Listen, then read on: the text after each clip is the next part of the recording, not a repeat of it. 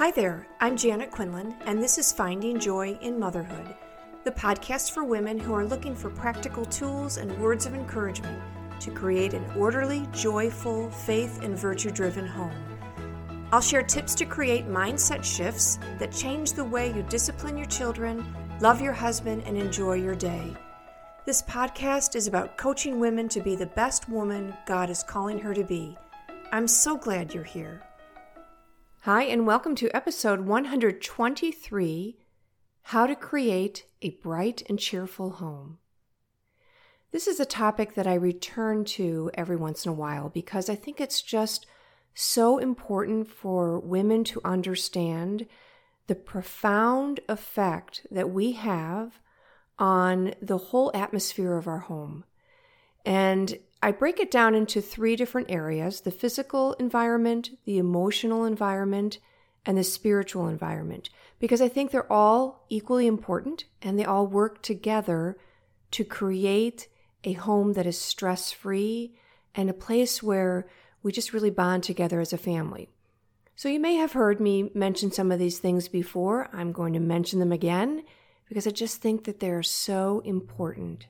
It's one of our biggest jobs, I think, is to create a bright and cheerful home, a sanctuary for our family. So the first question I want to ask is, what does it mean to create a home? Well, I think we're tempted to answer that question by looking on Pinterest for trending decorating ideas, which is not a bad idea, but it's not the be-all and end-all of creating a home. Maybe we watch TV shows that showcase the newest and coolest things to do with our house, but all of that is decorating a house.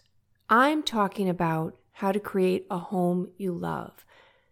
A home should be a place where each person, adults and children, know that they are respected, accepted, and loved for who they are. Our home should be a shelter from a world that tries to impose values on us that are not our own. Our home should be our oasis. And whether you live in a small apartment or the house of your dreams, I think, as I mentioned before, there are three pillars for a happy, nurturing home: the physical environment, the emotional environment, and the spiritual environment. And in this episode, I'm going to discuss specifically that physical environment. Aside from making sure the physical environment is safe, I would also strongly encourage you to make sure your home is conducive to stress-free living and a place where babies and toddlers aren't constantly told no. Babies and toddlers need room to explore, and if we have too much stuff, or if our furniture and accessories are expensive, or maybe white, we'll either be frustrated that our children are ruining our beautiful things, or we'll be constantly telling them no and teaching them to not explore, to not be inquisitive. And that is a life-changing mistake for them. I remember when my oldest was crawling. She just first started crawling. And I had this beautiful little knick-knack shelf that came from my grandparents. Actually, it probably wasn't beautiful, but it was important to me because it was the little knick-knack shelf that was in their home. And so I inherited it, and I put my beautiful little statues on there. And my daughter kept crawling over towards it, and she wanted to touch it. And remember, I'm a new mom, so every time she went over towards it, I spanked her hand a little bit and said, no. I hardly spanked it, but of course she cried because I was stern and I told her, no. And so I'd pick her up and I'd move her away. And then within about 30 seconds, she'd start crawling again for that. And it took a couple of times for me to realize this is dumb. Why am I making her sad when she doesn't even know what's going on? She just sees something and she wants to explore. So we got rid of the curio cabinet, and I put my little statues in a different place where she couldn't, break them or pull the cabinet down. I want to encourage you to look around your home, see what you love, but really is not the season for having when the children are young like this. We don't want our children to live in a museum. We want them to live in a place where they're comfortable and can explore. As an elementary school teacher, I can tell you with certainty that no matter what your child's IQ is, if they aren't inquisitive and interested in learning more, they will be bored and unhappy in school and will not live up to all that God created for their potential to be. So we want to create the environment in our home that is a place where our children can be inquisitive. The second point on creating a bright and cheerful home in our physical environment is to make sure the home is simple but soothing. Okay, now I don't want you to get the impression that you can't have a beautifully decorated home with nice furniture, window treatments, and appropriate accessories. It is important when creating a home to have an environment that brings you peace and comfort. We do need to create a sense of beauty in our home, just not at the expense of practical living. My walls were always soothing colors. 7 children required soothing colors for my day. I had a limited number of toys that were available for the children, and I would rotate them out with others that I stored away. I didn't want a home that was littered with toys. Most toys that kids didn't even play with. I wanted to have an elegant home, and I did, but I just made sure that there weren't breakables around for the children to get to, and that all of their toys were stored properly. I had baskets for the toys to be kept in when they were not in use, and we would pick up at lunch and at dinner. The third thing is to avoid clutter. It's so interesting how things change when we grow up. When I was about 11, I remember the day my mom came in and sat down on my bed and cried. She was tired of telling me to clean up my room. She lamented that she must have done something wrong because I always had a messy room. And she was certain I would grow up to be a slob. Well, fast forward 10 years to when I was first married, and nothing could have been further from the truth. With the home I was creating for my little family, I realized early on that clutter created stress and chaos for me. Young, poor, and married with children does change things. I would be praised as a minimalist today, but really, we just didn't have a lot of money for things. I found a lot of stuff around the house just made for disorder and stress. And now, almost 40 years later, even though I have the money for extra things, I prefer the clean, uncluttered look of my home. Look at your surroundings and ask yourself, do I need this? And be ruthless. We often don't need much of what we have. If it is an item you love, store away for later when the children can be taught to respect the nicer things of your home. The next thing is be vigilant about human interaction and limiting screen time. If you've listened to any of my other episodes, you'll probably notice a theme here. As an older mom, I see the damage that is done in families when the TV is on all the time or much of the time, or when the children are plugged into video games or their phones or TV throughout the week. And when children are given phones for texting, playing games, surfing, it isolates them. And that leads me to my next point. Isolation causes disrespect and disconnection.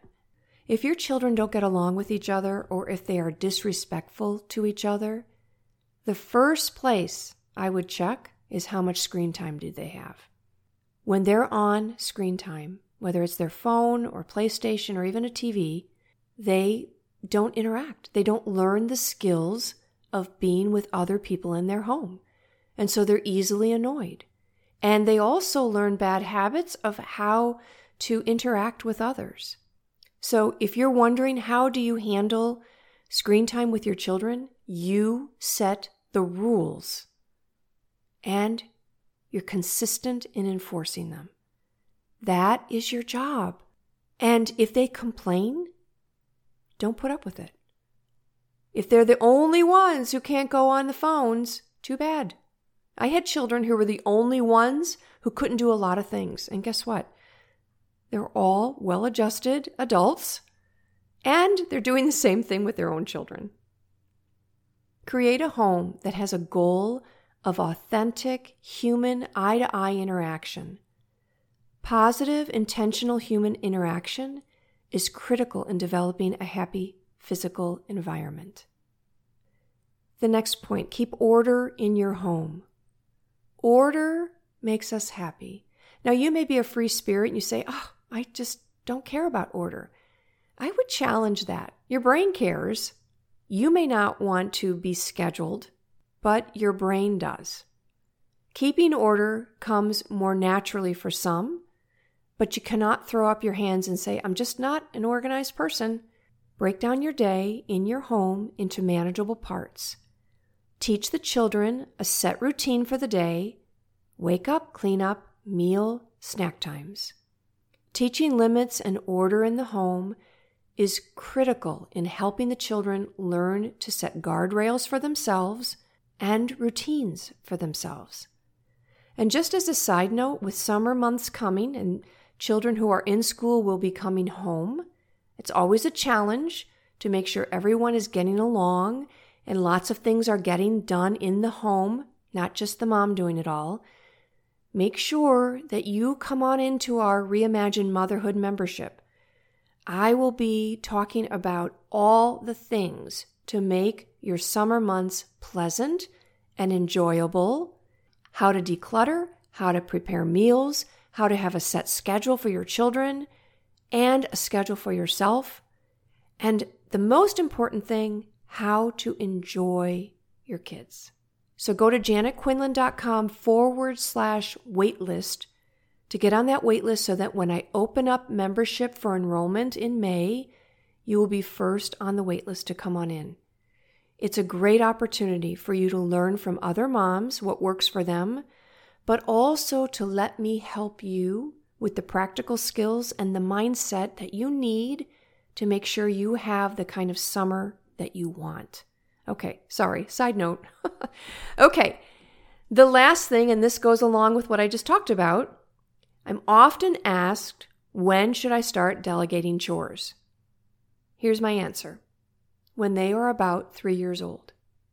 You can begin giving them little jobs to do around the house. Yes, at 3. And in my membership, I have the chore chart so that you can know when and which chores are most appropriate at what age. 3-year-olds can pick up their toys. They might need a little help, but they're pretty good at it. They can learn to make their beds, sort the laundry, whites and colors. It's actually fun for them. They don't realize it's a chore yet. This is where mindset, it's so amazing how mindset kicks in. When we're little, we think things are fun, they're a game. And somewhere along the line, our mind says, you don't want to do this. Isn't that funny? But children love to do things that are fun. Helping out with little chores around the home will nurture their self-confidence and their self-esteem as you compliment them on what a great job they did. As they get older, you can give them more independent tasks, always encouraging and thanking them as they complete the tasks. Children don't magically learn order and routines when they hit a certain age. It's our job to train them.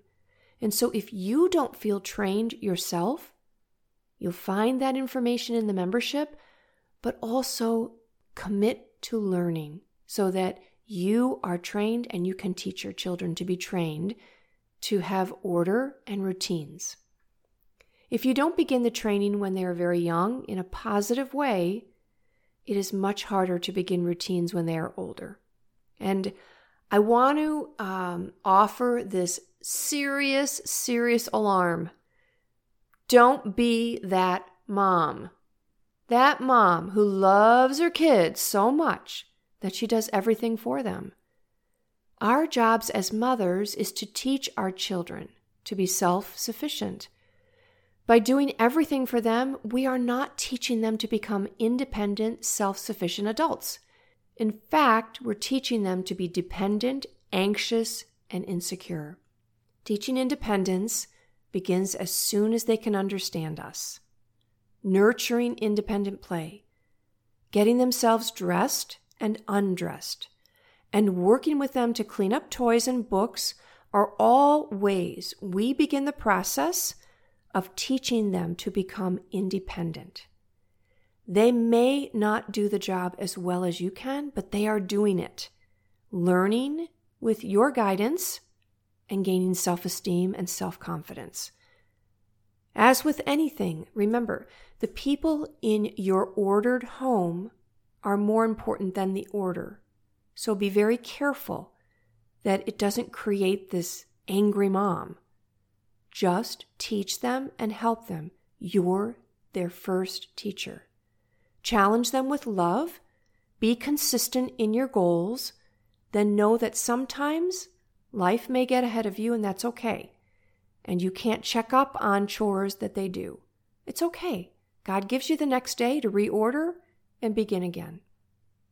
So as you're creating your home, look first at the physical space.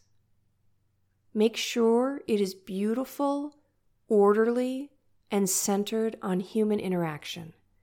Your home is where you will laugh and cry together, where you will make memories, and where you will teach your faith and values. It is where you will grow your family and watch your children do their firsts, and where you may have some serious sorrows and disappointments. So make sure it is a space that will help you create happy and tender memories. A place where all feel connected, secured, and loved. Don't forget, sign up at janetquinlan.com/waitlist to join our Reimagine Motherhood membership opening in May.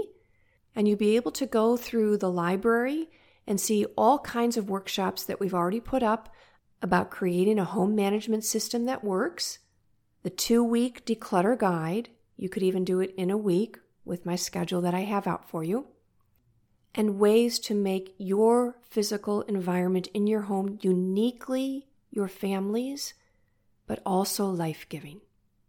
Take care. Do you have a life coach who helps you be the woman you want to be, the woman God has called you to be? Who helps you sort through your marriage or parenting difficulties and helps you create the mindset you need to embrace your vocation with joy and gratitude? If you're looking for a coach, I would be so honored to help you. Email me at janet@findingjoyinmotherhood.com.